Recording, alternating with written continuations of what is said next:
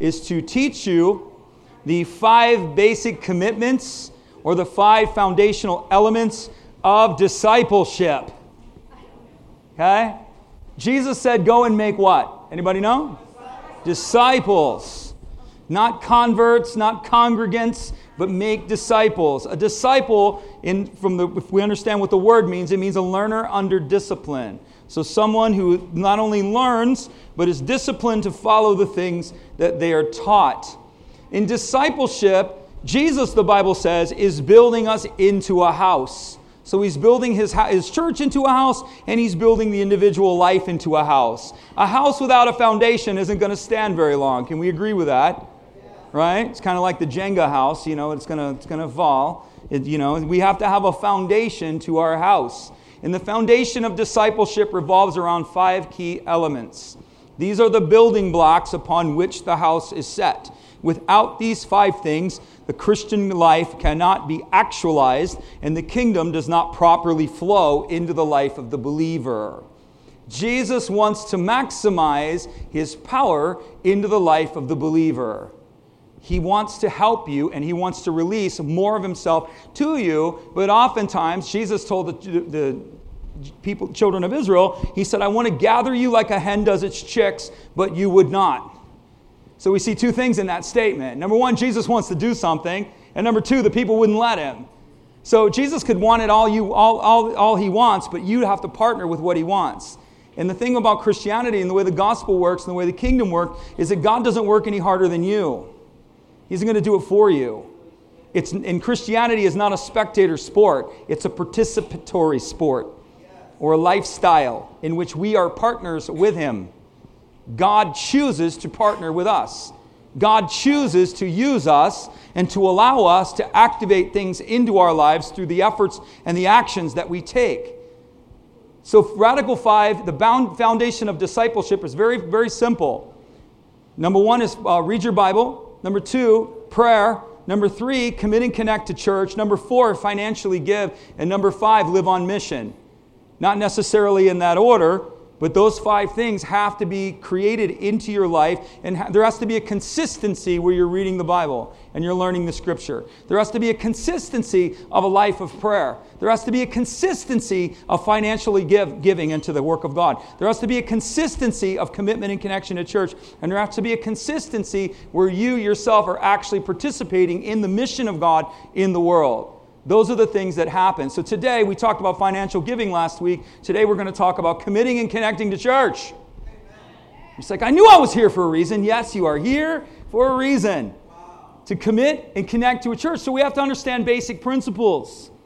One of the things we have to understand is we live in a culture, in a society that puts a high prize on the individual. The Western culture, primarily Americanized Western Europe, American influences, primarily we emphasize the individual. It's all about you. We emphasize the individual at the expense of a community. The Bible does not emphasize individuals. When the Bible is talking about something, it's talking about a community. When it's talking about our faith, it's talking about a body. It's talking about a group, not an individual. God does not prioritize the individual at the expense of the community. He doesn't do that. So when Christians say it's just me, Jesus, in my Bible, it's not just you, Jesus, in your Bible. That's not in the Scripture. We did the inner healing seminar, and we had a lot of people from a lot of different churches here. And I would talk to them and try to engage them and try to encounter them and just find out who they are, where they are. Say, I'll go to this church. Oh, that's a great church. It's a great pastor. I know that church. Just trying to encourage Christians. But the most common answer I got is I don't go to church, or I go to many churches. That's my favorite answer. And I'm like, well, who told you that? Well, I go to 5 different churches. I'm part of the universal body of Christ. I come over here, then I come over here, then I come over here, and I'm just receiving. Well, the problem with that is that is not in the Bible. It's not that you can't visit a church and receive something, but if your habit is that you are not committed anywhere and you are not connected anywhere, you are out of alignment with the will of God. Oh, absolutely. True. God has not called you to be an orphan. He's called you to be part of a functioning family. When Christians say, I have a problem with the church, or I'm part of all these other churches, the issue isn't, and I love it when we spiritualize it. That's always my favorite. Christians spiritualize their dysfunction. The real issue is you have a fathering issue. The real issue is you have a commitment issue. The real issue is you have a vulnerability issue. The real issue is you have a follow-through issue. That's the real reason why you can't commit and connect. That's the real reason. That's the real reason why you jump around to 5 different places, because you don't want to be known anywhere. You have an insecurity that if I'm found out, people won't like you. Well, guess what? Jesus already knows and he likes you, so what are you worried about? You know? Who cares? You're called to be a part of a church, that's right. A grace-filled, hope-centered church. A spirit presence-centered church. You're called to be a part of that. And when we jump around, what we do is we spiritualize our own issues. And until we deal with our own issues, nothing's going to change. Nothing. Lord, what's my major malfunction? Why can't I commit and connect to church? Why do I have an aversion to going to church? What is my problem? Well, you value your flesh more than you value the Spirit, Kevin. Jesus would never say that. Oh, yes, he would. You have a father issue. You have an abandonment issue. You don't feel that you have a place at the table. You're mirroring me off of a bad experience that you had with your own father. You're valuing me off of a bad experience you've had with your own family. You're dysfunctional. Oh, no, it couldn't be me. It has to be the Holy Spirit driving me from place to place. You'll never change. At some point, you have to deal with what's wrong with you in order for you to change. And Jesus loves you enough to not leave you the same. He's going to tell you. He's going to tell you. He's going to tell you what your problem is. You're judgmental. You have a hard time accepting people. You don't like people. You are ungracious to people, and you are hard on them, and you're judgmental to yourself. You're a perfectionist. Nothing's ever good enough for you. He's going to tell you that stuff. And then you're going to have to go, what do I do? And he's going to go, well, here's the path. It's true. This is what we do. And we have emphasized the culture. We emphasize a mindset of the culture that values the individual. It's all about me. It's not about you. The Bible does not emphasize the individual. It emphasizes the community. It emphasizes the body of Christ, collective and whole. You say, I don't like the church. Well, I say to you, why would you not like something that Jesus is madly in love with? He's madly in love with his church, Christian. He loves it. What's the problem? You are not loving something that Christ loves. You have a dysfunction in your heart. There is something wrong with you. Oh no, Kevin, I don't know. I've been at this church for 20 minutes and you're already making me mad. I'm going to walk out the door. Well, welcome to the world of the Jesus, the rock of offense. He will offend you. He will offend your pride, he will offend your dignity, and he will offend the very things that you believe if they're contrary to what he says. He's not interested in appeasing your intellect. Oh, let me just soothe your intellect. Let me just come into agreement with what you think, Kevin. He doesn't come into agreement with what I think. He confronts what I don't believe that is true by what he says. And he will offend me in order to change me. But what we do is we go running around to where we find somebody that will tickle us until they're itching ears to just tell me what I want to hear. Read Timothy. There's a problem. That's a sign of a last days culture. That all the church wants to hear is what appeases them. That all the church wants to hear is what soothes them and pets their conscience. That is the mark of a last days church. That is a mark of a church that has become lukewarm, neither hot nor cold, but has divided itself in the middle and is worth nothing. Salt that has lost its flavor. Salt that has lost its saltiness. Good for nothing. We cannot be that type of person. We cannot be that type of believer. We cannot. My son talks to me about some things about what he wants for his life. And I tell him what you want is a very good thing. You want high things. You want excellence. But if you want excellence, you cannot settle for average. Come on. If you want excellence, you cannot settle for average. And I teach him and I'm instructing him that just because the rest of the group is there at this complacent level doesn't mean if you want average, then stay with the complacent crowd. Stay with what everybody else wants. But if you want what you say you want, you're going to have to do higher things. You're going to have to do what they are not doing. It's just true. And so I tried to tell him, I'm like, because his excuses are just this conversation we're having was like, well, nobody else is going or nobody else is doing this or everybody else is doing that. And I'm like, yeah, okay, you can be that person. You can walk with turkeys, but you will not fly with eagles. You have to not, come on. You have to be willing to go and higher. I'm talking to you about a higher level of Christianity. I'm talking to you about a level that is basically the minimum standard. See, the problem with most believers is we don't even meet the minimum standard. So if the Bible says if I talk to you of spiritual or earthly things, and you don't understand them, how will you be if I talk to you about spiritual things? If you can't run with footmen, how will you keep up with horses? And yet we go, well, God's going to do this, or I believe God for this, or I don't believe God for anything, or whatever it is.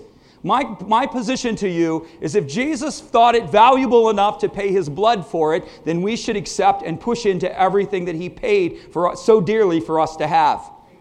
We honor him by taking everything he died to give to us. We honor him by pressing into the highest measure through the highest door that he has opened to us. We dishonor him by settling for average. Just a thought. So this is the deal. We are called to be believers. We're called to commit and connect to a church. We're called to do the 5 things that I'm talking about. But sadly, most Christians don't see a value in it. They don't see any value in it. Well, first of all, what is church? Well, we get the word church from a Greek word called kyriakon, which is translated through English and through German and through several other languages to this word Kirche, which is where we get church. The only problem with that word, you ready for it? Grab the seat. The word kyriakon is Koine Greek. So, okay, just to give you some context here. The New Testament was written in a specific language called Koine Greek.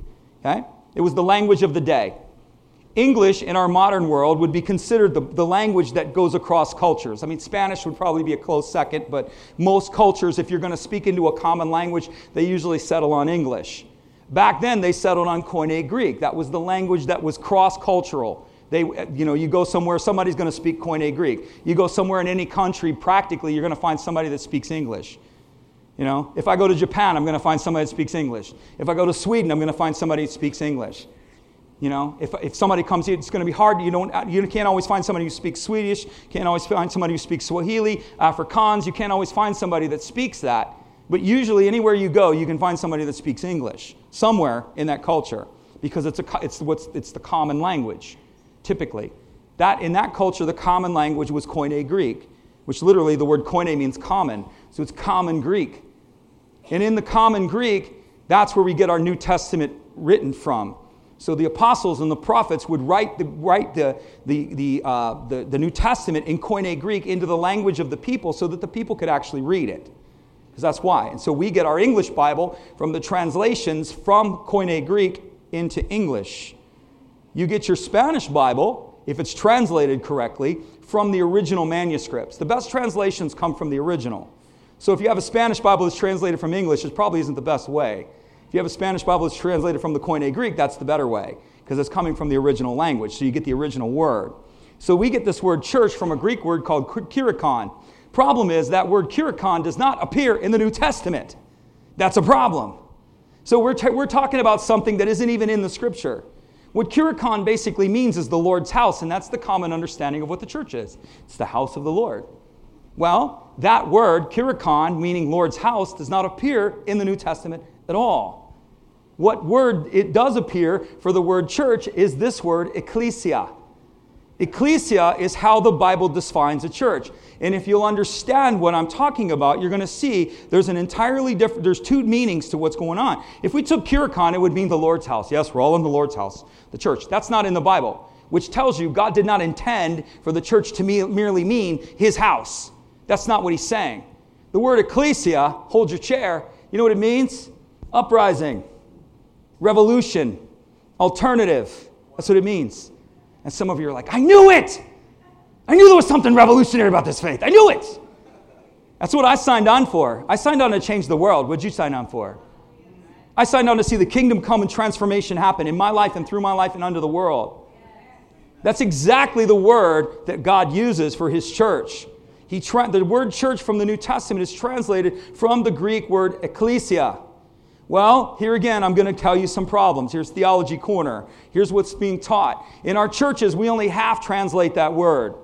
We'll say it's an assembly of called out ones. That's what we'll translate ecclesia for. So here's our big idea of the church. We're an assembly of called out ones. That's what we are. Wonderful. Woo. Does anybody know what that means? And if you ask them, they're going to go, no. We're assembled and called out to worship and honor the Lord. The word ecclesia, we understand what that word means if we go and read the Greek poets and the Greek writers of the day. They used that word. So the question would be, how was that word used in Greek culture? It was used as a society. It is used literally, as Jesus would say, a kingdom within a kingdom.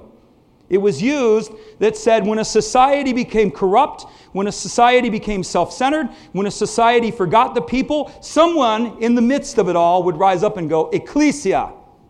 And people that had the same mindset as the person calling for the ecclesia would gather to that person, and they would build a society within the society. They would build a city within the city. So when the city was corrupt and self-serving, they were people that were loving and self-sacrificing. When the city became greedy and self-indulgent, they became a society that was generous and giving and outlaying. You see the point? Yes. This is what God's trying to emphasize to us. And for the 20th century, I can assure you, this has gone woo right over our head. Wow. The early church understood it. The early church got it. They understood the idea of ecclesia. They understood that this faith is to be integrated into every part of our lives, and that everything that we do is to be in contrast to the world around us. Servitude and sacrifice is one of the attitudes that the Christian carries within the church. If you look at the world, so let's just compare two worlds. We're in the world, but we're not of it. Okay? So we have a world system, and you can see what does that look like? Well, look at your job. Let's just take most corporations. Let's just take corporate structure, which is the system, economic systems and structures of the world. They're not about helping each other. A corporation, if you work for a corporation, you're going to realize they serve one thing, and they serve the dollar. Yes. And if you get in the way of the dollar, you're gone. Oh, yes. Come on. Yeah. They serve a corporation. A corporation serves itself by teaching the people within the corporation that you get ahead by stepping on everybody else. And if anybody does anything for you, they do it for you for a reason. Well, what am I going to get out of it? Very rarely in those types of environments do you find someone that would just sacrifice on behalf of you and give you or do something for you without it there being any direct benefit. That's worldly thinking. This is where Jesus said the Gentiles' style of leadership, they lord it over. This shall not be so among you. You that are the least shall be, you that serve shall serve by becoming servants. You that would lead would become servants. That's the idea. So the point being is that Jesus' world and Jesus' system is in direct contrast to the system that's within the world, because he's speaking to us about an ecclesia. This has got to be the permeating thinking within the church itself. We're not just an assembly of called out ones. We are ambassadors of Christ into the world. We are on purpose with a purpose. We're not average. And the day you start thinking of yourself as average is the day you've literally defeated yourself. You're not, the power of kingdom is neutered by that mindset. So we're an ecclesia. So where people are greedy, that's why the Bible tells us, particularly go back to the work environment, it tells you to do your work as unto the Lord. Work with excellence, be on time, do your job to the highest level, and add value to wherever you're working, regardless of how you're treated. Because the kingdom, the Father sees. And God who sees is the one who's going to reward you. Your reward isn't coming from your boss. Your reward comes from Jesus. You get that? You and I are bound to a system, an economy, an atmosphere, a world, a realm that is not of this world. That's why we give financially. We financially give because our system, our economic system, is not tied to this world. We activate the system through our giving. We activate the power of family or the power of communion and the power of restoration within our lives through the church. We are part of an uprising and a revolution. We're world changers. That's what we are. The emphasis is never on a building. It's based on a gathering. Why do we honor? Why do we gather? Great question, Kevin. Glad you asked. Well, number one, we gather for honor. Okay? I'm going to come up against Christian mindsets. And I always ask myself, why do I always do this? Or why is that always a line? And I felt like I'm just prophetically declaring something into the atmosphere, releasing out this truth so that the atmosphere itself will shift. Not in this church, but in a lot of other churches. This is the atmosphere. We teach the people to come to be fed. That's only a minor aspect of it. The number one reason why we gather is we gather to honor God. That's the number one reason. And when you come with the mindset that I'm coming for honor, it doesn't matter about you. It doesn't matter about anything else. It's not on your agenda. It's not what you want. I'm coming to the Lord for honor. Say this with me. Honor creates access. If there's no access, say that with me. That means honor is missing. Honor opens up the door. Honor creates the access. So when you come before the Lord and you come to worship Him, you may come with needs. There's nothing wrong with coming with needs. There's nothing wrong with coming hungry. There's nothing wrong coming expecting. All of those things are true.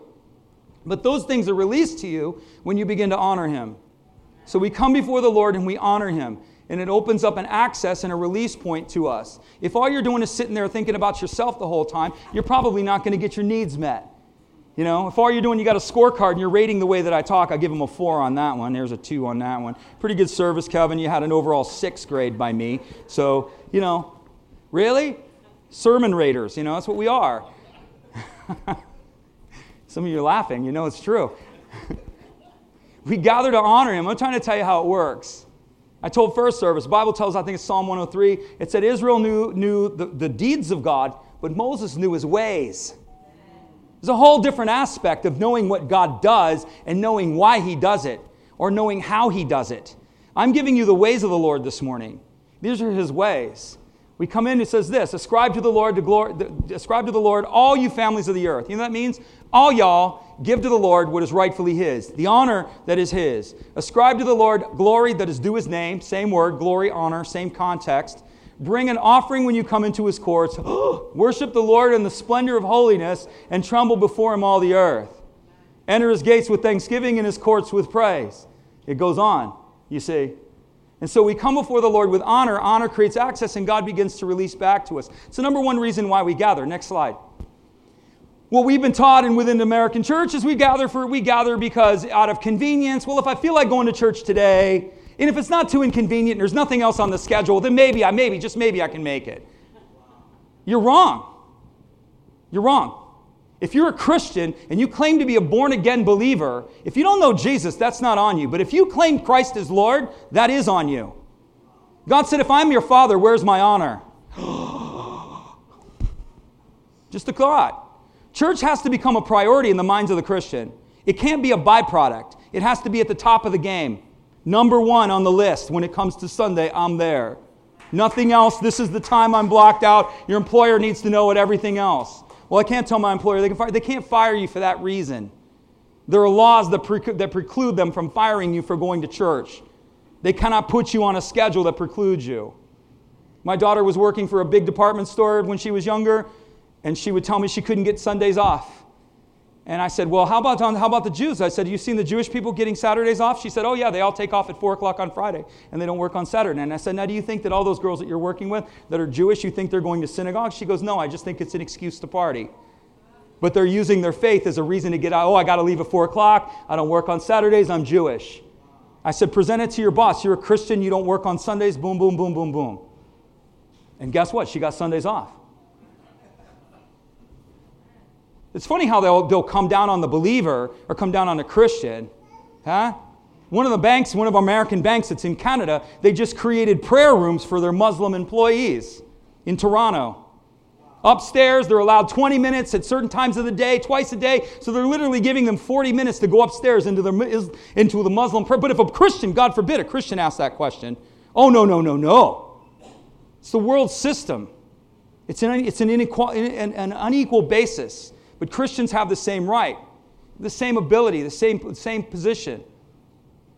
So come on, somebody said it. It's true. But Jesus has to come to the priority. The church must come. I was glad when they said unto me, let us go to the house of the Lord. One translation puts it this way, I came running when they said unto me, let us go to the house of the Lord. You mean we're going to go meet with Jesus? I'm going to meet with my brothers and sisters? The presence and the atmosphere of God is going to be there? I'm on. Let's do this. I got nothing better to do. This is all that matters. I'm on. So we gather for that. We gather for honor. We gather for instruction. God wants His people taught His word. It makes no sense. The Bible says calls actually the thing that I'm doing. You know what calls what I do? It calls it foolishness. So I'm the biggest fool in the world. I'm the biggest fool in the room. God, come on. God has chosen the foolishness of preaching to save the world. The foolishness of preaching. So I'm literally a fool. That's if you want the truth. But the foolishness of God is greater than the wisdom of man. You see. He wants instruction. So here it is in Deuteronomy. He tells the people when they're assembled, he tells Moses, assemble the people before me. Get them together in my presence. Not an option. And I want them to hear my words, that they may what? Learn to honor me.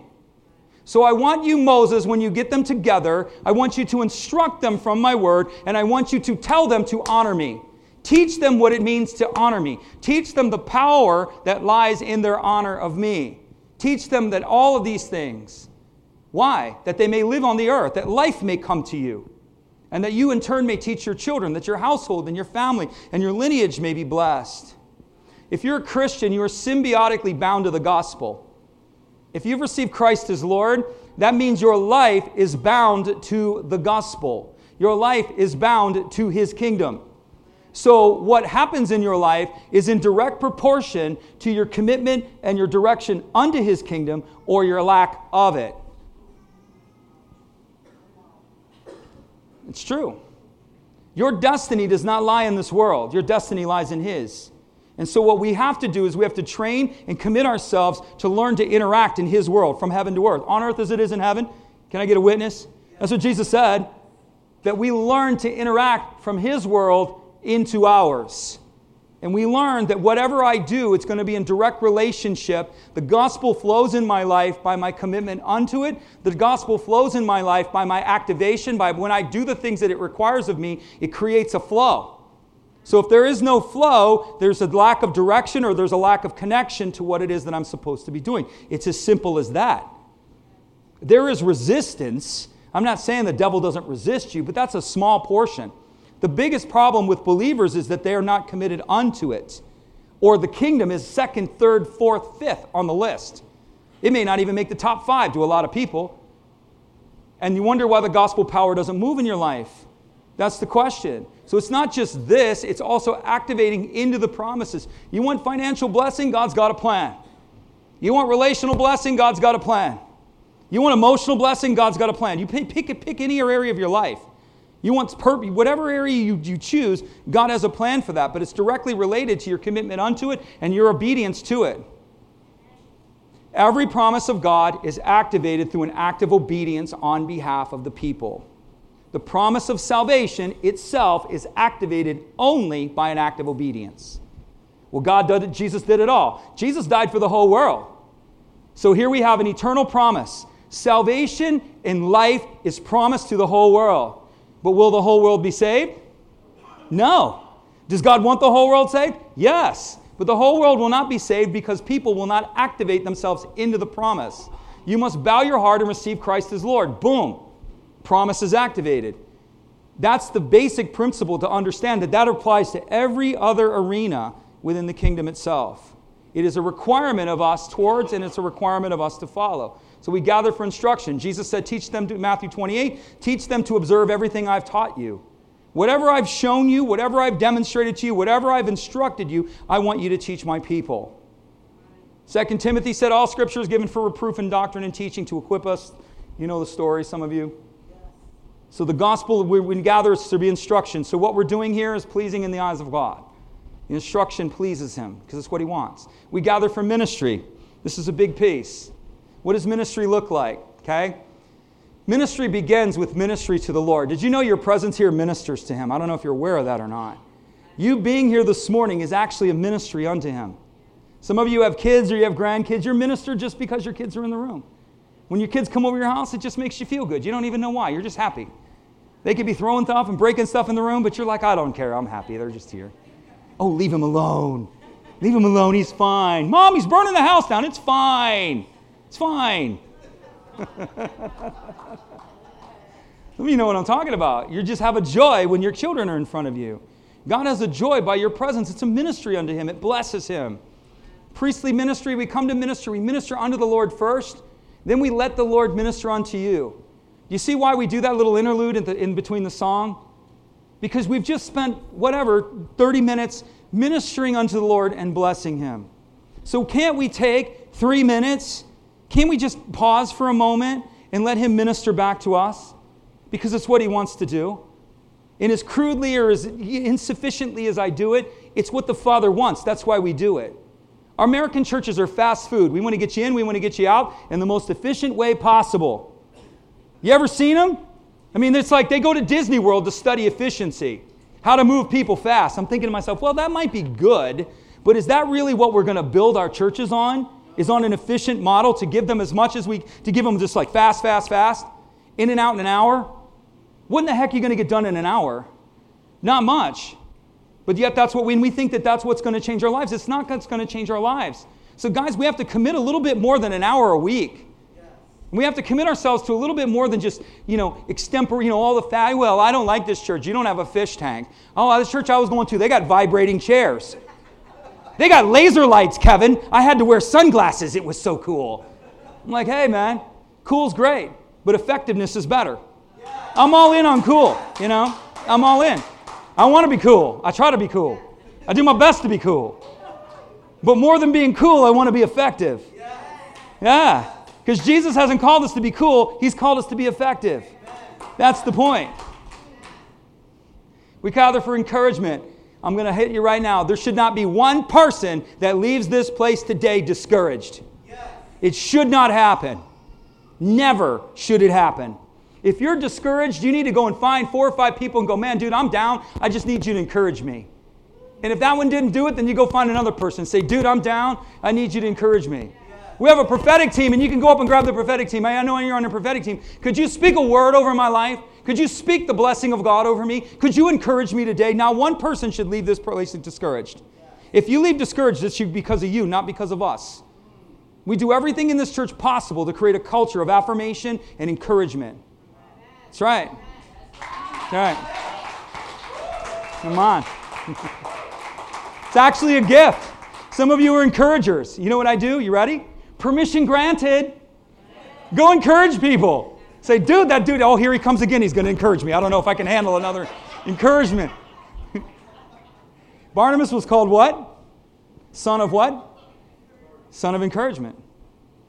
What do you think his ministry was? Encouragement. That's a ministry. A ministry of encouragement. Some of you have high mercy gifts. You are so merciful and so passionate. People practically cry when you sit down next to them because they could just feel the mercy come out of you. Anybody know what I'm talking about? I see with people that have high mercy gifts, and I'm like going, I don't know, I just feel like I'm feeling really emotional right now, and I don't really know why. Because they have high mercy gifts. Go and use your mercy. It's a gift of God. Use your mercy on safe people.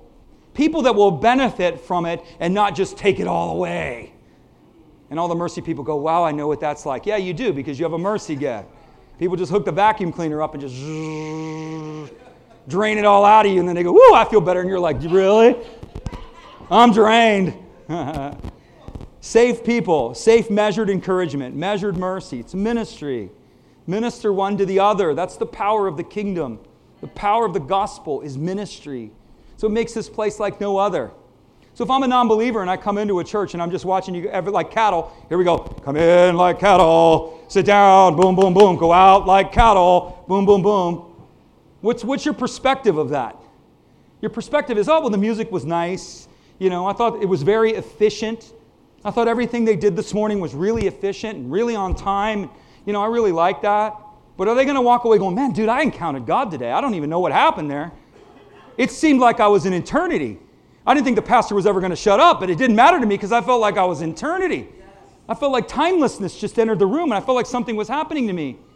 Well, I would rather have that spoken over this church than I would say, wow, you guys are so efficient.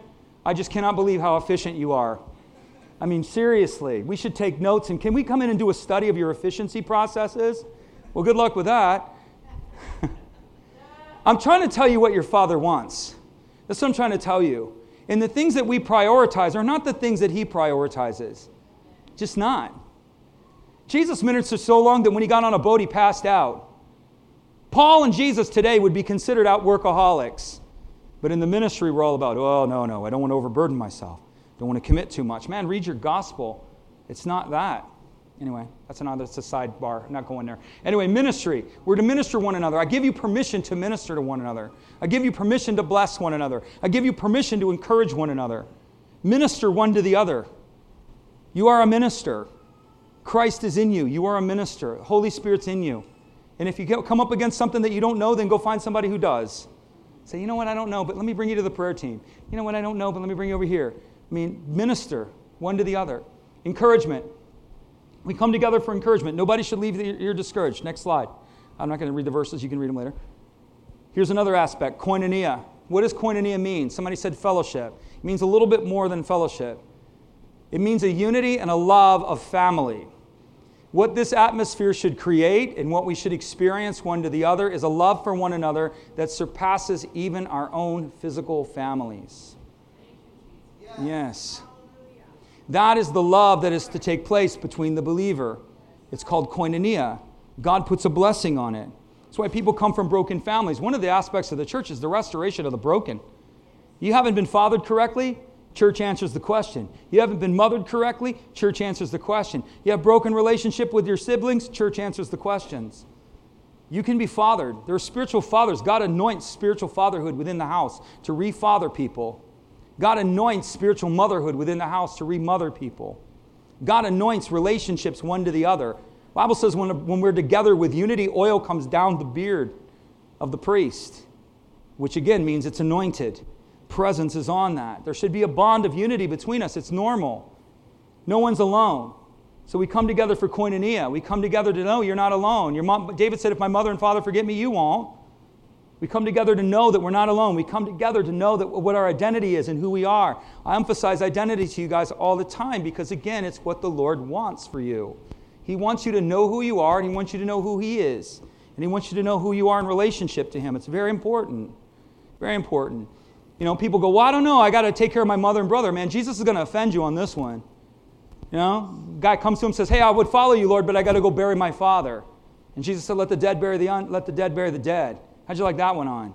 Jesus says this, if you love mother, father, brothers, sisters, aunts, uncles, nieces, cousins, nephews, whatever, more than me, you're not worthy of me. Try that one on. Oh, He would never do that. Yeah, well, He said it.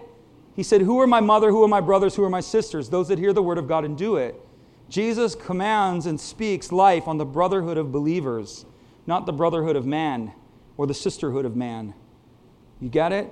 Our family here, Bible says the household of faith is to preclude all other households. So this household takes priority all over all others. I didn't say it. It's Jesus' idea. This is what He has established. This is why. You have brothers and sisters all around you, guys. Start knowing that. Start walking in that. Start reaching for that. You see people that are more mature than you, let them mother you. You see people that are more mature than you, let them father you. They're not going to be perfect, but they're a little bit further ahead in the faith. They're going to help you. They're going to mentor you. They're going to coach you. We've got a lot, man. When we started this church, we didn't have a lot of old people. We had a lot, when I say old people, I'm the old person now. But when we started this church, we had a lot of young people. A lot of 20-somethings, okay? So if you're a 20-something, don't get offended at this. You probably will anyway, but anyway. We had a lot of 20-somethings that had a lot of opinions, right? And those opinions didn't always line up with the Scripture, right? So they had a lot of things to say. So I'd get some older people that come in, some more mature Christians. They'd be like, I don't know. This church is just really young for me. I don't know if I don't like, no, we need you. We need you. No, we really need you here. We need you to help father these people. We need you to help mentor these people. We need you here. Yes, we need you. Anyway, another story. So we're to have a koinonia. That's why we gather. You should be glad. You should come. Should come and let people love on you. And if you should come and love on other people. If you're feeling down, go there with the determination that I'm going to find someone today. I'm going to love on them. I'm going to bless them. And I'm going to encourage them. Something's going to happen. Your life is going to lift. You're going to be feeling down, but you're going to love and bless somebody else. And all of a sudden, wow, I feel better about myself. I'll share with you my story. It's a broken one, like many. I was a part of a church. I was an assistant pastor in a church. And let's just say the pastor and I we had philosophical differences. We had different ways and different views of how things should be done. But I never conflicted with him. I submitted myself and did it the way that he wanted to, because that was my job. My job was not to lead. My job was to follow and build it up. But it was very difficult for me internally. So what I was dealing with internally was not what I was presenting externally. I would have my peace with him. I'd say, I don't know, I don't agree, whatever. But I said, you want to do it, we're going to do it. And so that would be my public face, and I would go out and do whatever he asked me to do, whether I agreed with it or not, because that was my job, right? But what I ended up doing is, everybody say this with me, complaints go up, right? So I began to complain to the Lord and began to express my heart to the Lord, what I was dealing with. And the Lord started dealing with me. Shut up and humble yourself. Do what you don't want to do. Be a part of this. Take the lower seat and stop complaining. go out and find some people to minister to. So you know what I did? Every Sunday I would show up and I would have one thing in mind. I'm going to find people in this church and I'm going to minister to them.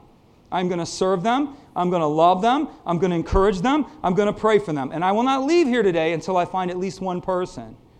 Well, if you have that attitude, you're going to get 4, 5, 6, 7, 8, 10 people. It's going to start happening because people need ministry. And you're going to start leading, coaching, developing people. And I ended up started doing that. And it became such a point of like, oh, this person has an ego, get Kevin. That was literally how it was. And it wasn't that I was trying to be anything. I simply went there with the attitude that my attitude here is to serve the people. My attitude here is to love the people. My attitude here is to bless the people, even if I was in an uncomfortable environment, even if I wasn't in my optimum environment. You know, and a lot of the angst I probably had in my own heart was because God was calling me out. But He was calling me out not at that time. Sometimes you have to prove humility before God gives you what you desire. Or, let's not even talk about desire. Yeah, come on. Sometimes you have to prove humility before God gives you what He wants to give you. Because sometimes what He wants to give you isn't always in line with your desires. Yeah. Yeah, it's true. So sometimes you have to prove a humble position before He opens up another door.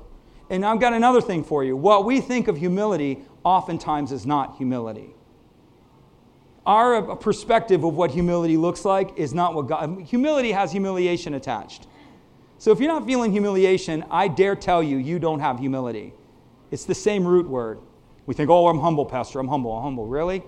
I felt humiliated more than once. I'll tell you why. I got passed over. I did everything this guy wanted me to do. I did everything he asked me to do. And you know what? Just to let you know, I'll just tell you a couple little inside stories. Doesn't matter. I was one of the assistant pastors there, and they paid for parking permits. There was 4 of us. They paid for parking permits for 3 of the assistant pastors. I wasn't on salary. I served for free. 2 guys were on salary, and they paid for parking permits for 3 of the pastors. And do you know one who didn't get one? Me. I didn't get a parking pass. And I was paying, my wife will tell you, I was paying almost $400 a year because we were paying a lot of money in parking. But they wouldn't give me a parking pass. You don't think I was offended at that? You don't think I was like, excuse me? You know, what's the problem here? But I took my complaint to the Lord. They gave me all their reasons. I didn't like it. I gnawed on it. I said, I'm not going to quit. I'm not going to be a baby. I'm not going to be a child. I'm going to take it to the Lord and see what He tells me. And God told me, shut up and do your job. Oh, Kevin. Oh. Because He's training me. If I can't shut up in an environment like that, then I'm not going to shut up when God gives me another environment. If I'm going to complain and be a baby, come on. If I'm going to complain and be a baby under that circumstance, then if God brings me to a higher level, I'm going to be a complainer and a baby. And I'm not going to be able to instruct anybody on humility because I myself have not walked in it. I was humiliated. I was passed over. Literally passed over. And I look back on it now and I'd like to just thank Him. I'd like to say His name, but I won't. I want to tell Him, thank you. You did me a great favor. What was great pain to me has become a tremendous benefit. I'm grateful I was not given a greater position because I probably would have never ended up being able to leave.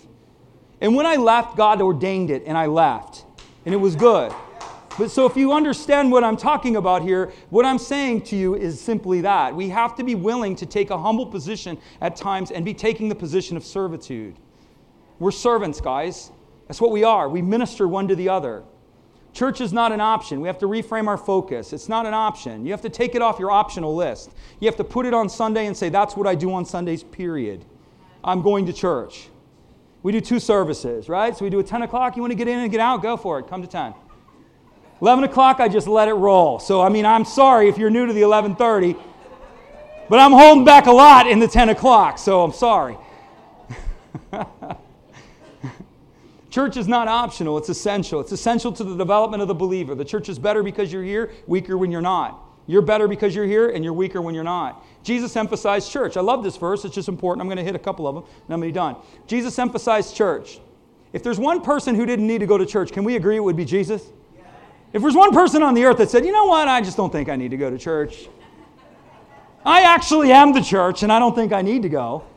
The Bible says He taught in their synagogues, being glorified by all. So when he came to Nazareth, where he had been brought up, everybody say it with me, as was his custom, that means it was his habit, he went into the synagogue on the Sabbath day and stood up and read.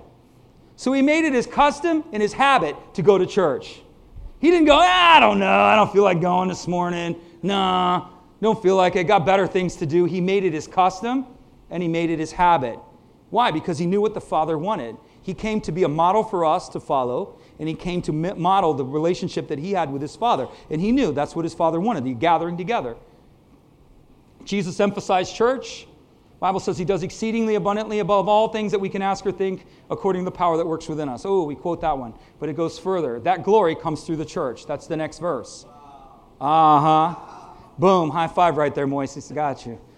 So the thing is like we think that that's what God is saying, but we don't read the next verse. The glory comes through the church. So the weight, which is kavod or glory, the weight of your life and the substance of who you are is going to come through your relationship with the church. I don't like church. Find one you do like. I don't like, we got all these little baby fit arguments that we really don't hold water. Go and find one that you can be, that will challenge you. Go and find one that will raise you up and commit yourself to it. You're welcome here. That's why we're here. Next slide. The glory for your life comes through the church. So you wonder why there's no glory, no purpose, no this, no that. Well, could it be that it's a direct connection to your willingness to connect to the church? Just a thought. Church is a body. Nowhere in Scripture do you find an individual emphasis at the expense of the assembly. You don't find it. God does not emphasize one at the expense of the whole. He commands the one into the whole. We are called to come together. We are called to be one. Church is Jesus' design. It's the only thing in time and space Jesus is building. Did you know that? Did you know that? Only mention that Jesus is in this, all of the Scripture that God says, I'm building this. It's the only thing he says he's building. And what is he building? He's not building individual lives. Oh, Jesus is building me up. No, he's building the church. Upon this rock I will build my church, and the gates of hell will not prevail against it. This is what Jesus is building. So when you participate and commit and connect to a church, you're participating in the one thing that Christ himself has committed himself to build. I'm just telling you. There's a lot of reasons why we do it wrong. And I'm not saying we do it right. But there are reasons why we do it wrong. One of the reasons why we do church wrong is we don't ask what God wants. We do what man thinks. Or we do what denomination says. That's part of the problem. The issue is, Father, what do you want? What do you want? Well, I'm not really comfortable with it. We'll go out there and wing it, Kevin, and see where Jesus, let's just start forming this. This is what he tells me. This is stuff he tells me. I felt like I knocked Jesus out of a chair one time. I said, Lord, I don't want to do it your way. I want to do it any other way. I want to do it yours. And I literally felt like the Holy Spirit jumped. Like, oh my gosh, somebody's actually asking me how I want to do church? Oh my gosh, somebody's actually going to let me do it? And I don't say that to elevate myself. I say that simply to say, this is not what, so when I tell you that God wants humility before he gives you what he wants, I know this is hard. I would do nothing else in my life. I'm born for the gospel and I'm born for the kingdom. This is what I'm born to do. I'm born for this. But if I was to be honest with you and I was to tell you this is what I've always wanted, it's not. You see, the calling of God and the desire of man oftentimes don't match up. What I do is I conform my desires into his calling. I conform my will into his will. That's what I do. If I had my way, it would probably be I would be a different person doing a different thing. However, that is not what my Father has created me to do, nor is it what he has mandated me to do. If you understand that. So I conform my will into his will. I become what he wants. And part of that makes it very successful because I don't know what I'm doing. I'll let crickets come out on that one. It's not that I haven't studied. It's not that I haven't learned. I know more about church. I could talk church all day long. I know a lot about this subject. It's just that when I see it, my constant question is this what you want, Lord? Is this the way that you want? What do you want? What do you want? And when I start asking these questions, it's an amazing thing that happens. He starts giving me an answer that's completely contrary to what I've seen.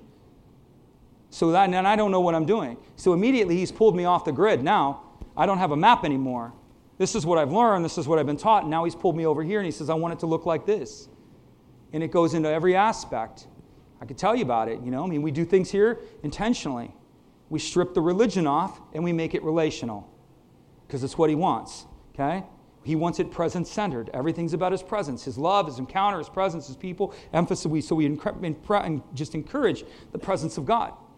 He wants friendship. He wants koinonia. He wants grace. He wants acceptance. Acceptance and tolerance. Tolerance and acceptance are two different things. You know, people are like, do you know about the sin in the church, Pastor? There's sin in this church. I'm like, yeah, I know more sin in this church than you probably do. But it's a grace-filled, hope-filled environment. God meets us where we are and calls us to what we're going to be.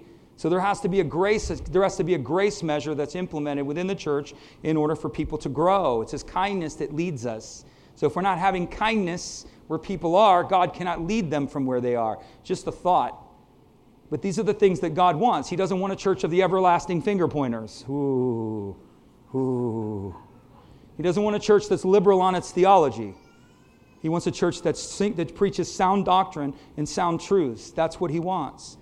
So there's different atmospheres in different contexts. It's Jesus' design. So how do you commit? Make it happen. Set church as a priority.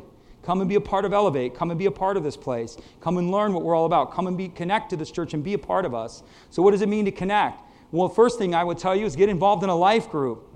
Not only just connect to this place, but I would tell you to go a step further and connect to a life group. We got all kinds of stuff going on. We got a Monday night Bible school. We got a Coral Gables life group. We got a Hialeah life group. So if you live in, you say, oh, I live in Hialeah, I can't get a, oh yeah, we got a Hialeah life group. So bingo. You know, oh no, Pastor, I live too far south. I live in Homestead. We got a life group in Homestead. So I don't know if you live that far south, but we got one down there too, right? And we have a women's group on Wednesdays. That ladies group, if you live in this area and you're a woman, you should come to that Wednesday. I mean, I come here on Wednesday to come to work, and it's like, you know, their group's just winding down, and it's like the glory just comes through the room. I'm like, what in the world is going on here, man? They're like praying it down. They're going for it. So if you want to come to that women's group, I mean, it was like one day they're all praying and crying. I walked in, I thought, oh, because they're all praying, everybody's crying, oh, and they're praying for each other. But I'm like, whoa, sorry. But anyway, powerful. Connect to a life group. Come and be a part of a life group. Get into living, breathing relationships. We not only need spiritual maturity, we need emotional maturity. Can I get a witness? Christians don't just need spiritual maturity. We need emotional and relational maturity. Believers are very mature spiritually. Oh, we can just dial out doctrine. But relationally, we're completely lost. Emotionally, we're just, all bets are off there too. So connect, become a part of a life group, get involved. Take advantage of what this church offers. This church offers, you have EMT, you have all kinds of different things. School of the Prophetic, all kinds of things that we want to bless you and encourage you. Get involved with your service, get involved with your giving, get involved with the prayer. Next slide. Last slide. We're done. I'm not going to get into all that. I try, but I've talked myself right out of time. I'll give you a couple quick ones. What are you looking for in a church? A church that has right and high perspectives of Jesus and His Word. If the church doesn't value Christ and put Him in preeminent position, it's not worth going to. If a church doesn't value the Scripture and believe that it is the living Word of God, it's not worth going to. Just a thought. If a church doesn't put an emphasis on the presence and the power of the Holy Spirit, I would tell you it's not worth going to. I can give you New Testament on that one. The Bible says they speak to you with cunning words, but the kingdom is not in cunning words, it's in demonstration and power. Paul is correcting a church for following just smooth teachers. He said, oh, they're smooth teachers, they're the most eloquent, but can they demonstrate power? Wow. If they don't demonstrate power, you should probably think about following them. I'm telling you, that's the way that context is written. That's what Paul is correcting a church for following these eloquent, Tony Robbins, whatever kind of speakers they are, and they could speak great, and everybody walked out of there like, woo, I just felt like that. Well, that guy, he speaks like velvet. Woo, that was smooth. But there's no demonstration and there's no power. So there needs to be a demonstration and a power. Something should be going on. People should be changed, lives should be changed, healing should be coming forth. I'm telling you. Yeah, I got 2. That's all I need. You need a church that challenges your perspectives. Yes. If you want a church that doesn't challenge your perspectives, you're in the wrong place. An atmosphere where there is hope, and there is an atmosphere where there is grace. Hope and grace. Come on. There's always hope. Oh, it's over, Pastor. Says who? You serve the God of the resurrection. There's hope, man. Grace is spiritual empowerment. Grace is for today. There is power to keep going. One more day. It's too soon to quit. God is for you. So here's my challenge. Become a member if you've never been a member. Our membership rallies around those 5 things. We're going to be consistently reading our Bible. We're going to be consistently praying. We're consistently financially giving. We're consistently coming to church. And we're consistently living on mission. That's our membership. That's what we commit ourselves to. Become a member. Do what we ask of our members to. A lot of members don't really think they got to do what they're going to do. Well, it's an honest commitment. Commit yourself and do what you committed to do. Come to our membership process. Connect to a church, life group, service team. Get involved in a service team. That packet there, that pink thing on the chairs, or that neon thing, whatever color it is, talks about service team. And then lastly, draw from everything the church offers. Did you guys get anything out of this? Yeah! We're going to take communion. Okay? So we're going to take communion together. And what do you want me to say, Lord?